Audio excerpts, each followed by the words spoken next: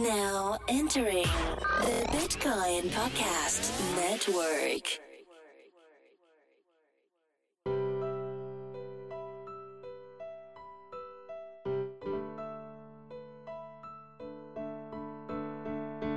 This episode is brought to you by Shapeshift.io, the easiest, fastest, and most secure way to swap your digital assets. Don't run the risk of leaving your funds on a centralized exchange. Visit Shapeshift.io to get started today. And this episode is also sponsored by my patrons on Patreon. We got about 40 at about $700 a month, and so I like to give different examples each episode for why they support. And here's why Colin says he supports. I've been listening to your podcast a lot in the last couple months, and I really love it. It gives me hope and a clear direction humanity can take for the future. I don't think anyone has quite figured out how to present this story, but if anyone is on the right track on figuring it out and sharing the story, it's you. You are so vitally important to the blockchain community, and this is still only the beginning. I want to do my part in making sure you can focus your energy on all the amazing things you do in this space and not worry about food, rent, whatever. Woohoo! Thank you so much, Colin. It's kind of awkward for me to read that, but also makes me feel good and happy. So thank you again, Colin, and fellow listeners, you can support as well. Let's begin the episode. Hello, everyone. My name is Reese Lindmark, and you're listening to another episode of Creating a Humanist Blockchain Future. And in this podcast, we take a systems thinking approach to doing good in the world. And usually, I say, and welcome, blah, blah, blah, to the show. But today, I will actually be interviewing myself.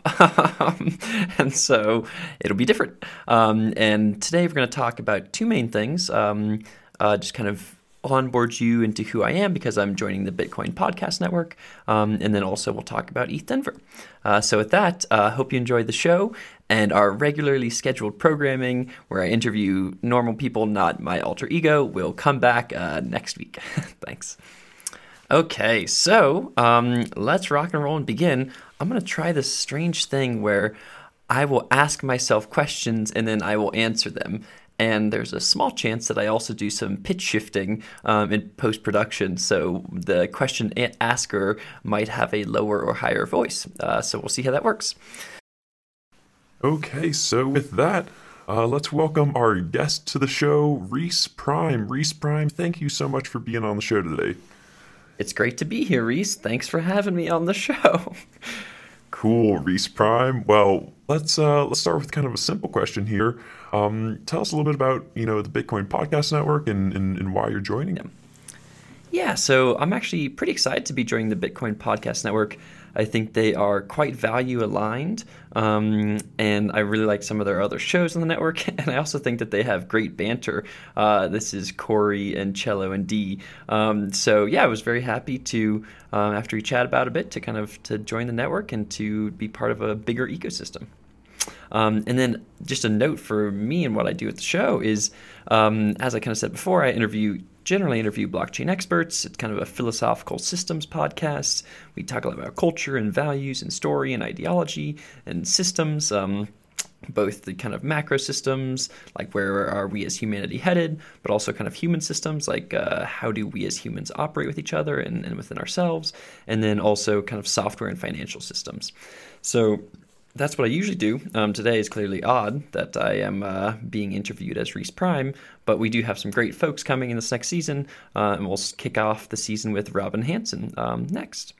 And then one other note for me is that I am really kind of passionate about the kind of do-good side of things, and so that means that I'm very cognizant of diversity on my show, and for me that especially means gender diversity. So interviewing lots of like women from the crypto space, and there are a lot of really good ones. So I'll be doing that a lot. And the other thing that you'll see with me is that I'm mostly crowdfunded. So I both have this Patreon, which is a peer-to-peer crowdfunding way where people can support me on Patreon. And I also have this thing called Stake Tree, which is like a version of Patreon, but for Ethereum, where you can stake Ethereum to me.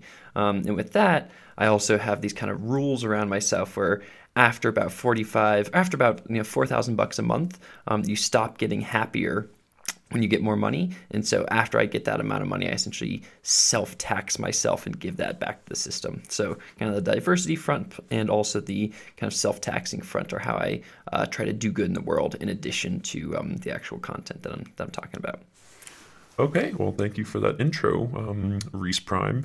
And just to check on one other thing before we dive into ETH Denver, could you tell us about what is your kind of deep why? It sounds like you're into doing good for the world, but tell us more about that. And I think about the deep why as essentially if you 5 whys yourself for why you do things. Okay, you're on the show. Well, why are you doing the show? Well, why do you do that? Well, why do you do that? Getting to that root level deep why. That's what I'm wondering. Yeah, so at a high level, you can think of my deep why as this kind of co-evolving this humanity phase shift to game B, which has a lot of jargon in it, but really means to transition us as society away from the way we currently exist, away from kind of late stage capitalism and towards this game B, towards this world of omni-consideration, win-win, abundance, etc. And that world, it kind of has 2 different pieces to it. The first is it kind of escapes us from a negative world that we might be going towards. So we have the necessity or the need to switch away. And then also the nice thing is that we have the ability to do so. So it's kind of, you can look at it from a negative thing or a positive thing, or like a necessary and sufficient kind of mindset. And on the negative side, I mean, if you look at us as we are today, we have a lot of technology, and that technology is going faster and faster, especially as we have 4 billion networked people with smartphones. With that increased technology, we have increased power, but we need to, as we have that increased power, make sure we have increased responsibility with that power. So this means, right now, we don't really do that much. I mean, we kind of we ignore externalities right now. And what I mean by that is, if the Industrial Revolution, we pretty much ignored, climate change and kind of the environment. And so that means that now, oh God, we have all these issues around climate change, primarily because we ignored those externalities. And so we're going to need to really take into account all these externalities as we have biotech and VR and AR and AI and blockchain and all these things coming up. We need to make sure we're kind of taking the externalities into account. And then another piece of this is we're pretty bad at the whole making decisions thing as a coherent kind of human organism. And what I mean by that is, our sense making right now has essentially exponentially decreased, where we used to have these trusted sources that would tell us, the truth, and whatever that truth meant, it was kind of a coherent given truth that kind of propelled us forward as a people. And now we have all these different kind of siloed truths that are happening as we have polarization and our sense making has gone down, and that's bad, especially as our power has gone up. So we need to make sure that as we kind of govern ourselves going forward, that we have better sense making. So this is all say, from a negative perspective, you can imagine us as a self-terminating, on the road towards quote-unquote self-termination as a species. But luckily, right now, we can kind of get ourselves out of that. We have the ability to do so. And it could be so awesome. We're transitioning towards this world of abundance. What I mean by that is there's this great guy, Max Roser, who does world and data, and he has these 6 graphs, and they show how over the last 200 years, on so many different metrics, so many things have gotten so much better. This is half of children used to die before the age of 5. Now, almost no children die before the age of 5. 200 years ago, almost no one got a good education. Now, lots and lots of people get good educations. So there's in that across 6 different metrics. So that shows that we've done a lot of really good things, and we're moving closer and closer to this world of abundance. And a great example of that is my kind of self-taxing thing, where, wait a second, after $4,000 a month, I can actively self-tax myself, give money back to the system, not accumulate wealth, and it doesn't decrease my happiness. That's crazy. That's awesome. That's such a good example of this world of abundance. So this is to say that towards this plus side, when we think about what this world could look like, it looks like this awesome, abundant, omni-considerate, win-win future where everybody's happy and doing art. And probably some sex too. where we are doing hedonistic pleasures. So this is all to say, we could go down this bad path right now, or we could go down this positive up path, and I think that we can make that up path happen, and that's my deep why, is making sure that up path occurs. And so with that, you'll hear me today. I'll talk about some of this, but later on you'll hear me talk a lot about cross-project collaboration and the ETH Commons work that I do. This kind of co-evolution towards shared outcomes, the non-accumulation, non-extraction mindset with things like the self-imposed income tax, tithing, and crypto pledging. Thinking from this win-win, abundant, omni-considerate mindset.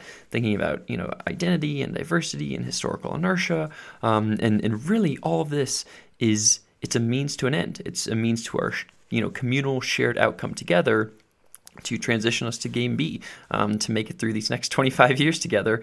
And if we do, it'll be awesome. And if we don't, we tried our best. Let's try to build great things and change our mindset and values to kind of push us towards that better future.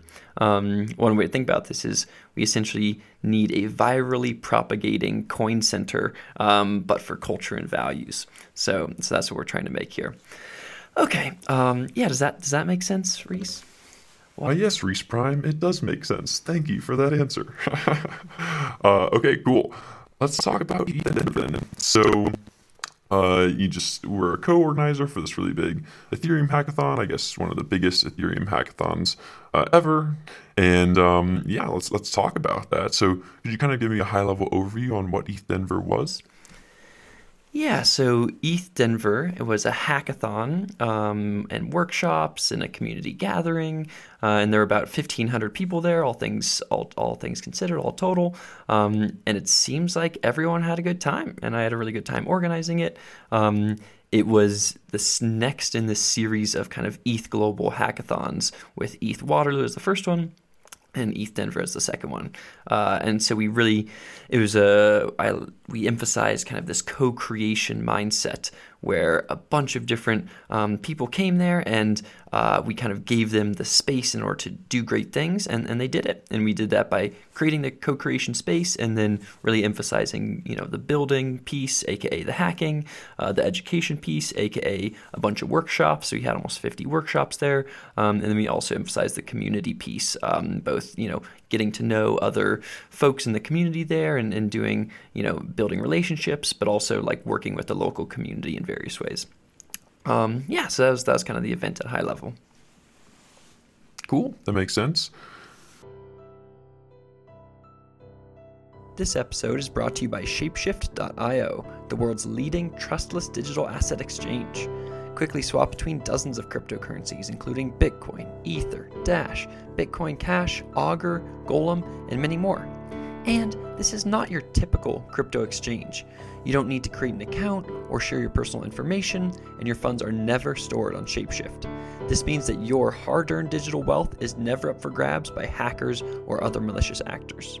To get started, visit Shapeshift.io, choose the tokens you'd like to swap, input your receiving address, and send your funds. It's that easy.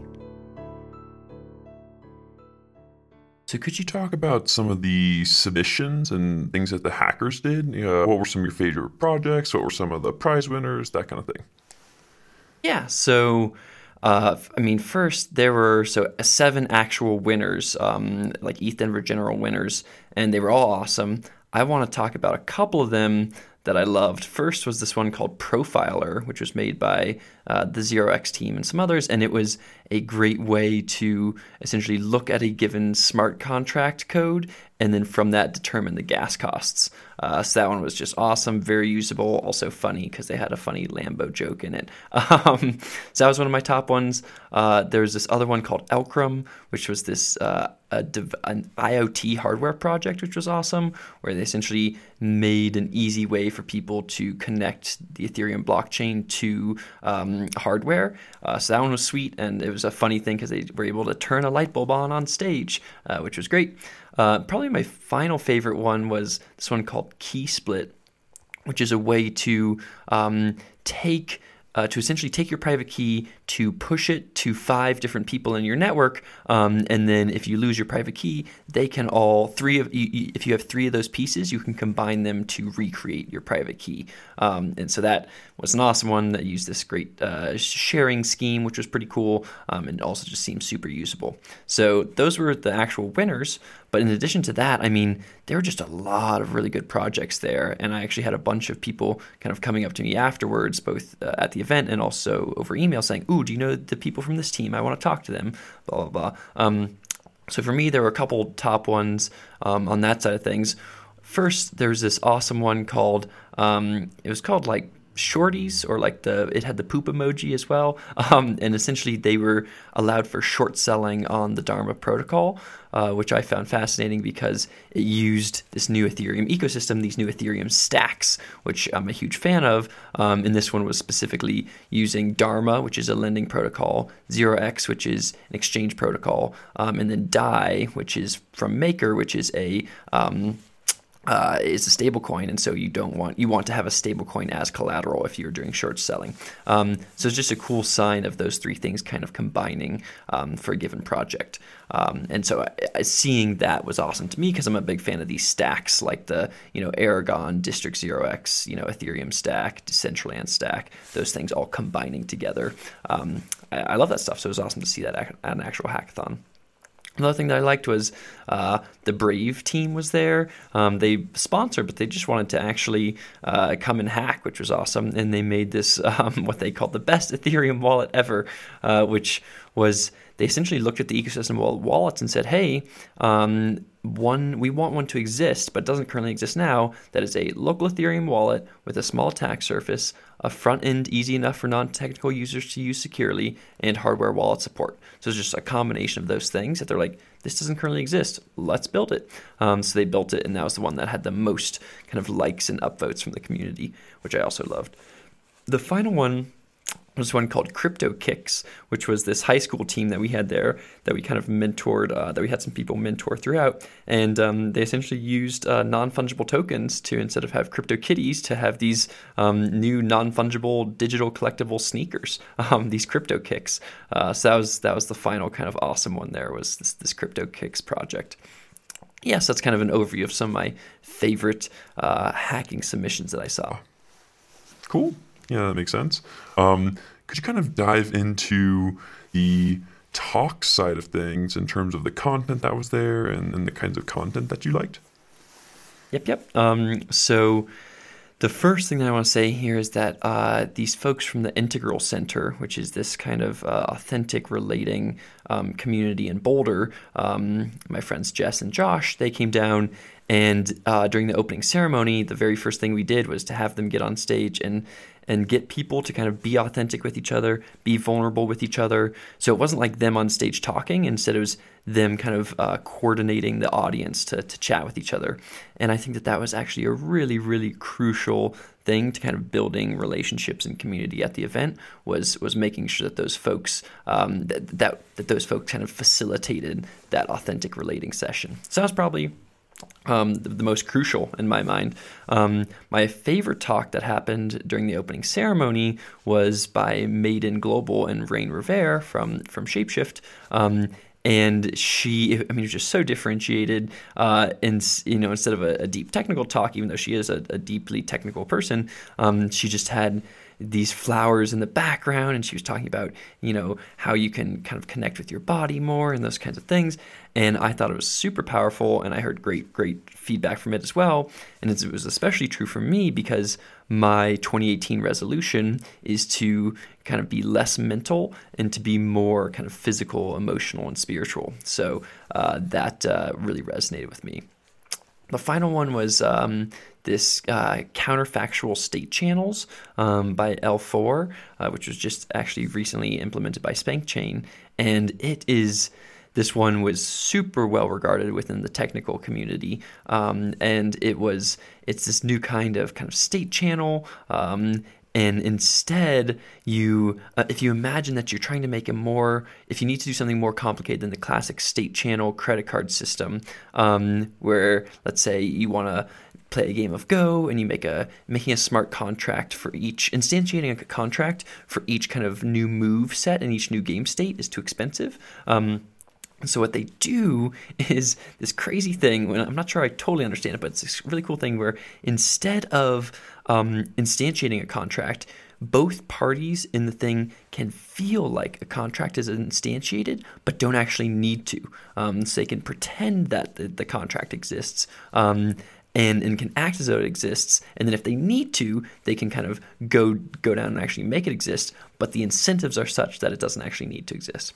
So I found that like really fascinating, and to have this kind of sub-registry of where these like kind of fake contracts exist, these counterfactual contracts, a really, really cool concept. So I'll be excited to see where that goes. And I guess one other thing to say on the talks perspective is there were talks that we didn't actually produce, but were awesome content that people loved. The first one was we had this art studio, this art kind of makerspace way on the 6th floor upstairs, and this was Status and TrueBit came to us and were like, hey, could we kind of use this space to do this kind of awesome art thing? It's connected to this awesome Doge Ethereum big project that we're doing, and we want to do this little test at ETH Denver. And we just said, yeah, I mean, we can definitely make that space available for you.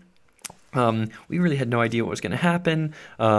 We connected in with some various, Denver maker folks. We, Brady from District 0x, I knew he played music, so we connected him with them, and it just turned into this awesome space upstairs that was a different kind of building and making. It was more hardware, it was more art, it was more creative, and there's just awesome stuff happened up there. These little mini concerts, a bunch of stuff on the walls, all kinds of crazy stuff. So that was a great bottom-up example of what we kind of wanted from a co-creation perspective. And then another one was these kind of mini working groups that occurred. One around TCRs, token curated registries, and then one around non-fungible tokens. And the NFT one especially was just a hit, it sounds like. I mean, it was a crew of, maybe 30 people from a lot of top projects that just got there and spent, an hour or two, with a whiteboard and worked out, hey, as we're transitioning away from ERC 721, what does it look like to go to 821 or 841, and what do we want all this stuff to look like? And Will from 0x said it was probably the most helpful thing for him at the hackathon. So those are these cool kind of bottom-up things that we didn't create, but we helped co-create because we said, hey, we would love to make space for things like this. So those were some of my favorite kind of talks at ETH Denver. Yeah, that makes sense. I think that the bottom-up stuff is especially interesting, and I will be especially interested to see how that evolved over time with conferences and unconferences and creating space for purely bottom-up things rather than kind of planned beforehand stuff. So could you tell me... Sorry, I'm sick if you haven't noticed. Could you tell me a little bit about some of the funny things that occurred at the event? Yeah, I can talk about that. And I just also want to say that I, too, am sick. So, so some of the funny things that happened, one of them was Andy from MakerDAO. We were having him go up on stage way too late on Friday. It was my bad from a scheduling perspective. It was going to be at we'd already had a 3-hour opening ceremony that went long. It was like midnight 30. He was going to go on stage. He was going to both do a bunch of cool maker stuff and announce this awesome, big $45 million stable fund that they're doing with L4. And he was just so tired. And as he got up there, he's like, oh boy, he'd just flown in, whatever. And luckily, we had the wrong adapter. And so, my MC up there was like, we don't need to make this happen right now. And we were able to push it back to the next day. But it was just like a huge sigh of relief for Andy and a big sigh of relief for all of us. And it was like, okay, we don't need to push this. It's like past midnight. This doesn't need to happen. So that was a good moment. And also there's similar ones with Ben Siegel from Blockchain for Social Impact and Kyle Samani, where they're like, look, our slot does not really work. I'm sick or I'm tired. Things not working. Like, can we make this? Can we be flexible here? And we were definitely able to be flexible. So that's one thing that I thought was kind of funny. The other thing that I thought was funny was from a beanbag perspective. So we had almost 100 beanbags there. And every time I would walk into the side stage, Luke Duncan from Aragon was always on this very specific beanbag at the very front of the way stage. It was his beanbag. No one else was ever in it, as far as I knew. And he was always there. And then a similar beanbag story was we were searching for Robbie from Blockchain for Social Impact to have him on. He was going to be on a panel. And we were like, where is he? We were kind of searching around. We were looking up. We were whatever. And then we kind of looked down, and he was like actually very close to us, napping on a beanbag. And so I think he had an alarm set or whatever, but we kind of woke him up there and said, yo, you're on this panel. So those beanbags I found funny. Another kind of funny thing that happened here on like kind of the co-creation side was, we were doing judging, and there was, there were 7 different judging groups with 5 judges each and 130 submissions going through that. So there was a lot of stuff happening there that I was mostly attached to, but there was also a bunch of sponsor stuff. The sponsors were judging about 20 prizes as well downstairs. And some of them needed new tables and some of them needed like guidance around what was happening. And it was pretty funny because I essentially at the very beginning just told Jorge from Aragon kind of on what was happening down there and what the process looked like. And then whenever anybody would come to me with a question about that, a sponsor would be like, oh, what should I do? I would say, okay, go downstairs, go to Jorge, and he'll get you set up. And it was funny because that's wasn't his job. And he said afterwards, it was funny because people would come to him as he was there sitting at his Aragon booth, maybe judging some projects that were there. And people would say, hey, you're supposed to help me. You're the guy who's going to help me. And he was like, what? So he was helpful from a co-creation perspective there. The other kind of funny thing was during the closing ceremony, as I said, there's all these different judges, all these submissions, all these sponsor prizes that had to go kind of all in parallel. And then, we had these last minute changes to some slides. People were trying to bring people outside to inside after they're eating food. And then my parents started walking on stage. And I was like, Mom, Dad, I love you, but you can't be here right now. There's too many people, and I will hug you, and then you need to leave. So that was kind of a funny moment for me as well. So those are some of my kind of funny moments from ETH Denver. Very funny. What were some of your favorite moments? Not just funny moments. Well, on the favorite moment side, it's actually kind of funny because as I was writing these down, they were actually all food related, which is cool. The first was a bunch of some girls brought in some Girl Scout cookies, and they brought in 2 full wagonfuls of these Girl Scout cookies and just sold so many Girl Scout cookies. So that was kind of an awesome moment that I loved on the food side. The other one was late at night on Friday after 0x plus ERC Dex plus Lendroid plus Dharma did a workshop kind of together. It was almost midnight, and we had these oranges and just bringing them around to the people, offering them to those folks, going upstairs with the oranges, offering them to hackers. That was a moment for me that I really enjoyed because I just like bringing people food, and especially food where everybody's like, ooh, oranges, I'm excited. So that was a nice moment. And then the final food moment was during the after party, which again, there were so many things that were happening at the event that I wasn't touching at least half the stuff that was happening. And so this food party, I knew there was going to be a food show. I didn't really understand what it was. And I got there, and I had had a really long weekend, and it was all tiring and good, but tiring. And I was finally done, and then this food show happened, and I was just like, oh my God. There were these empanadas, there was, meat and cheese, charcuterie, there was this chocolate, it was just like this wide array of super awesome food. So that was one of my kind of final favorite moment there. Yeah, that sounds delicious and nutritious. What were some things that you kind of failed at? Well, I mean, lots and lots of things, and there's a big retro doc that I will not share with you, but exists and has lots of learnings. I mean, at a high level, from an organization perspective beforehand, there was lots of issues around pushing people to give me their slide decks and trying to get them in this master slide deck, and that just didn't really make any sense. I'm also sorry to the sponsors that I put in bad slots. These are slots I thought were good, but that was crazy of me. These are like late Friday night, early Saturday morning slots, so it was definitely mistimed on me, and sorry about that. During the opening and closing ceremony, I could have done a much better job personally. I was like the MC through that time, and I could have done a much better job pushing people through from a time perspective. I would go on stage and kind of try to get people to get off stage, but we should have cut the mic or had Oscars music or something like that. And finally, I was a little bit sad about some of the content around, especially certain people that were there who are really experts in their field, but actually weren't on these panels, but kind of should have been.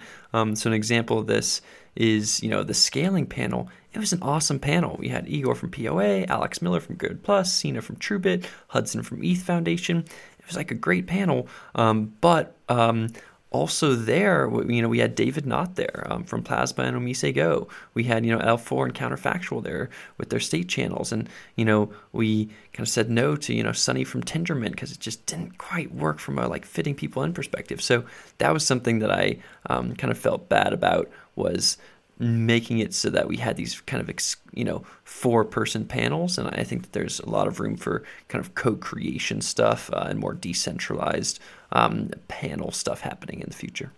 Yeah, it really does sound like you messed up, you idiot.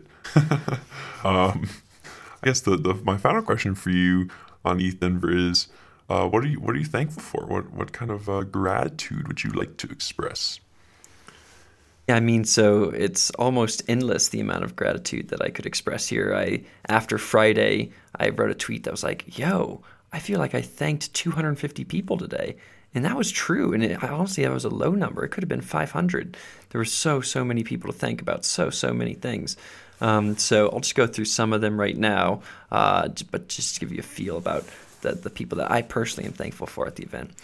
So first, it's got to start with my co-organizers, and these were, a tight. There was a bigger group, but there's also a smaller group of people who were all at the venue for the whole week before, and were working on it for clearly many weeks and months before that. So that's, John Paller is the key one here, the chief steward, and he saw ETH Denver. He had a vision for it. He imbued that vision with some awesome values, and he just, in a very decentralized way, got a bunch of people kind of spun up to start doing it. And he was also kind of our sponsor lead as well, where he said, yo, this is what we're trying to do. This is here's our values. Here's what we're looking for.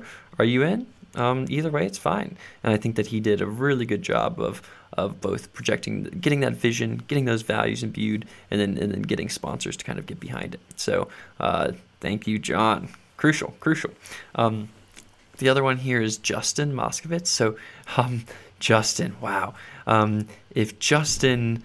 if John was the person with the vision and the values for a lot of this, Justin was just a workhorse, just getting so many things done, and just with such a great domain expertise on events. He had, with DreamHack, a 20,000 person event is one that he'd co-organized before, and he was just ridiculously helpful on everything, super detail-oriented, super get-done kind of person, and on the first night, actually, before we opened up that first day, he got 0 hours of sleep. So that's kind of crazy. And he also had both of his laptops were stolen after the event when he was cleaning up at 2 a.m. So that's really sad.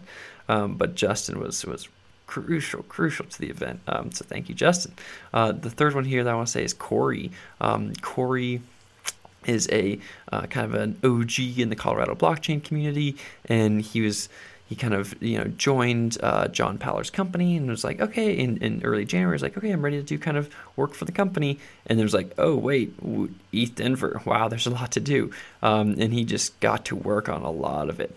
So he did it in this kind of fun Renaissance man kind of way, where, it started with a bunch of kind of coding around like writing some Ruby scripts for duplication work around applications. Then he was doing a ton of applicant filtering and going through folks.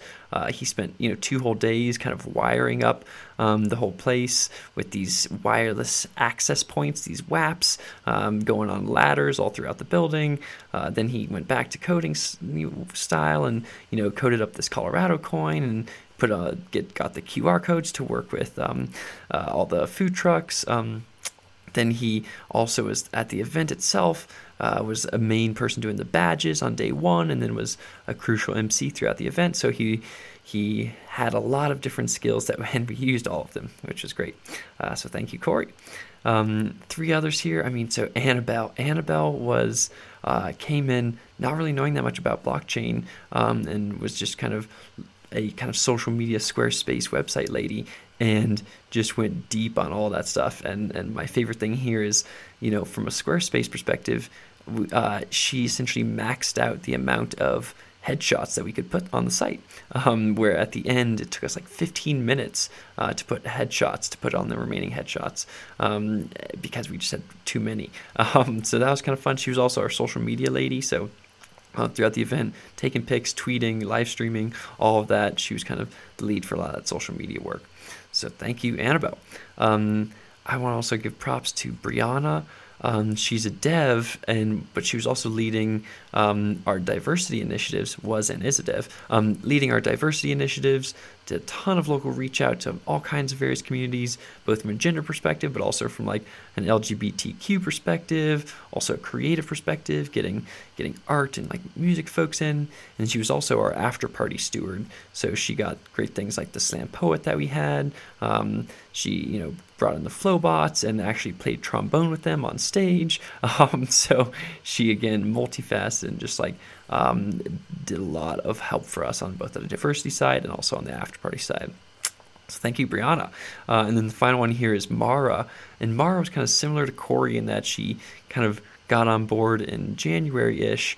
And if I was churning through emails with sponsors, Mara was doing that same thing, but with everybody else. And so all the emails that came in, all the inbound stuff, so many various spreadsheets, logistics, etc. And then during the event itself, she was just there as just this bright face, always smiling, always having energy, and just a really, like detail-oriented person who got a lot of stuff done in a short amount of time. So thank you, Mara.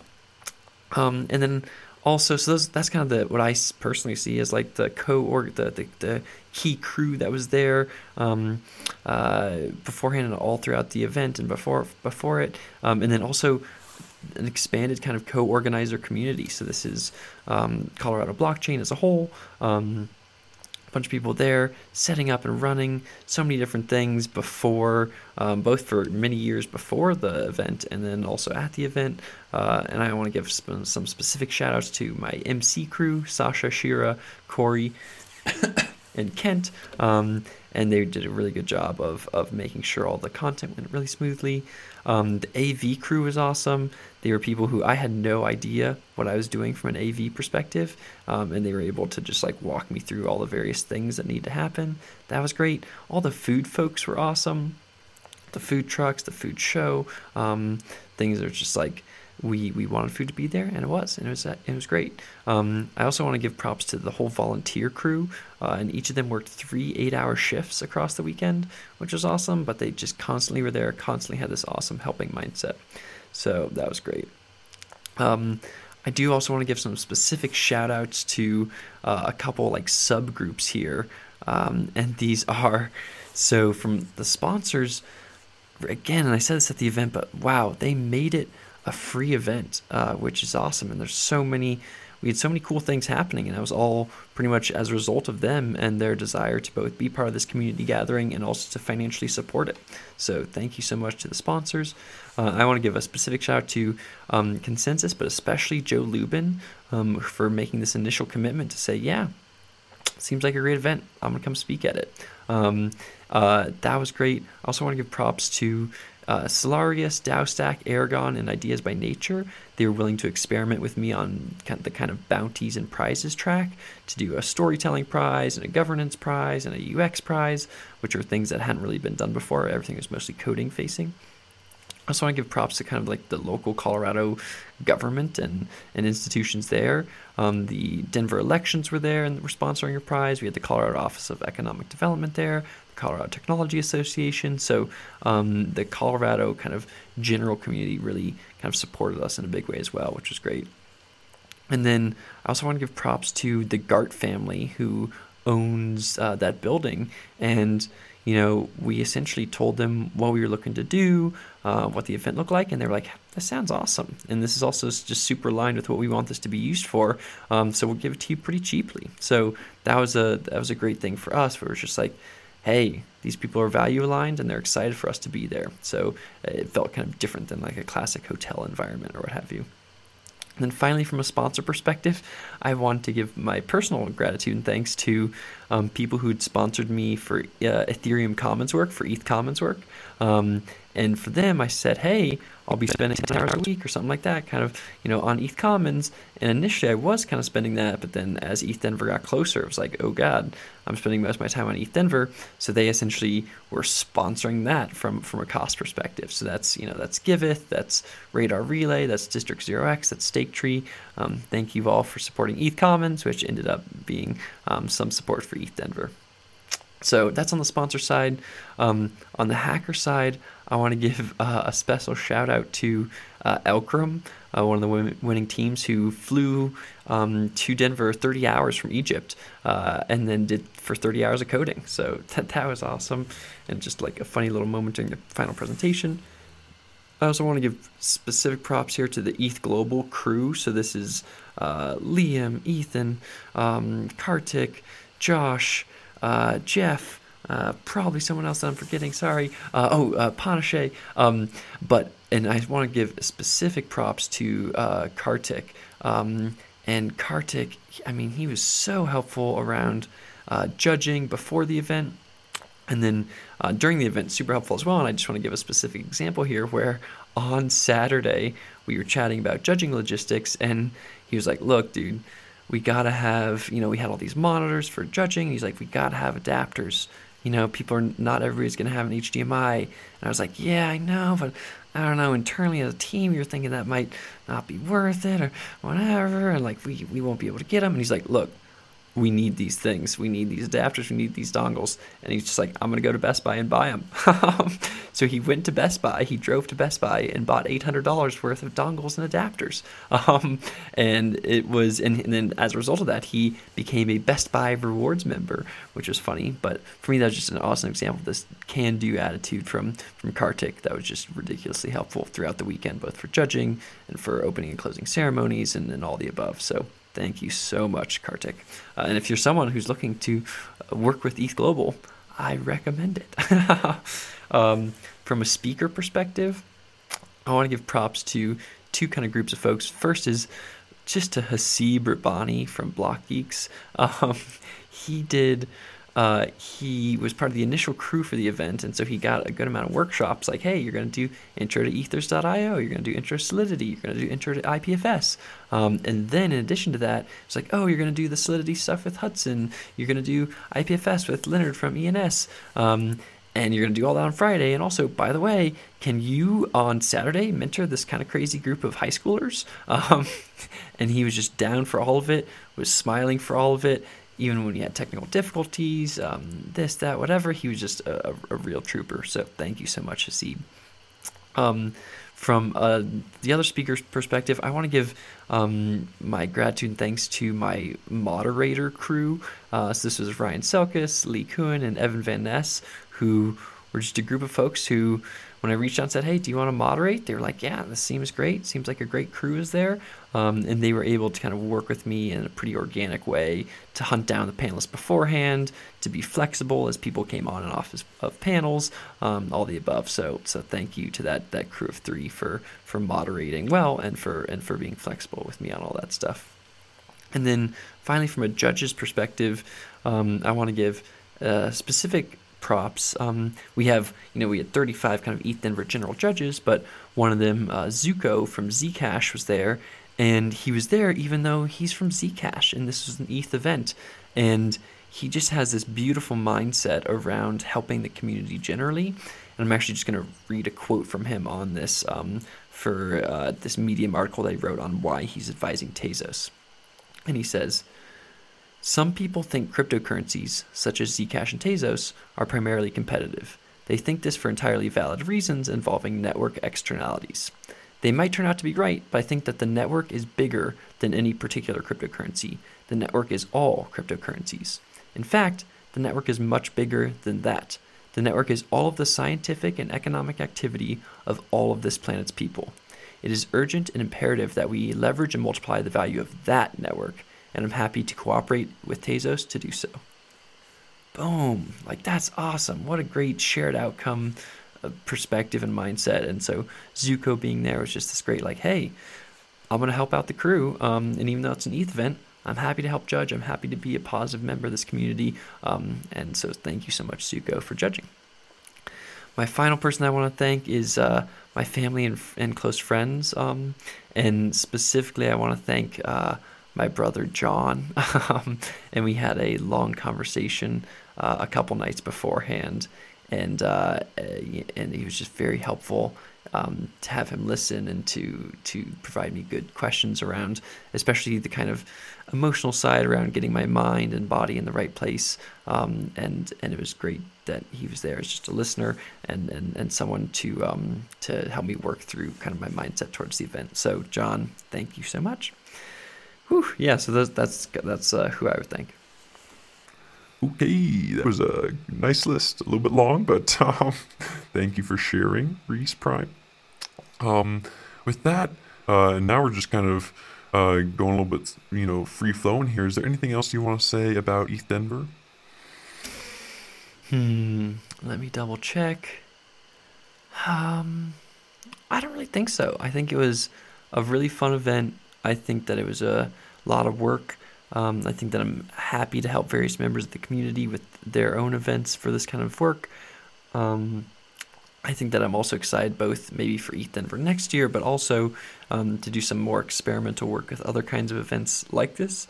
I think that it fit my own personality well, both a little bit from a logistics perspective and especially from like a in-the-moment kind of energy perspective. And so I think that I could see myself doing some events like this in the future. And when and if I do, I think that there are going to be two primary things that I push and experiment with. The first is if you imagine all the money flowing through the event, for ETH Denver, we spent a good amount of that money on creating an awesome experience for everybody, which I think was the right call. It made this awesome event and awesome experience for people.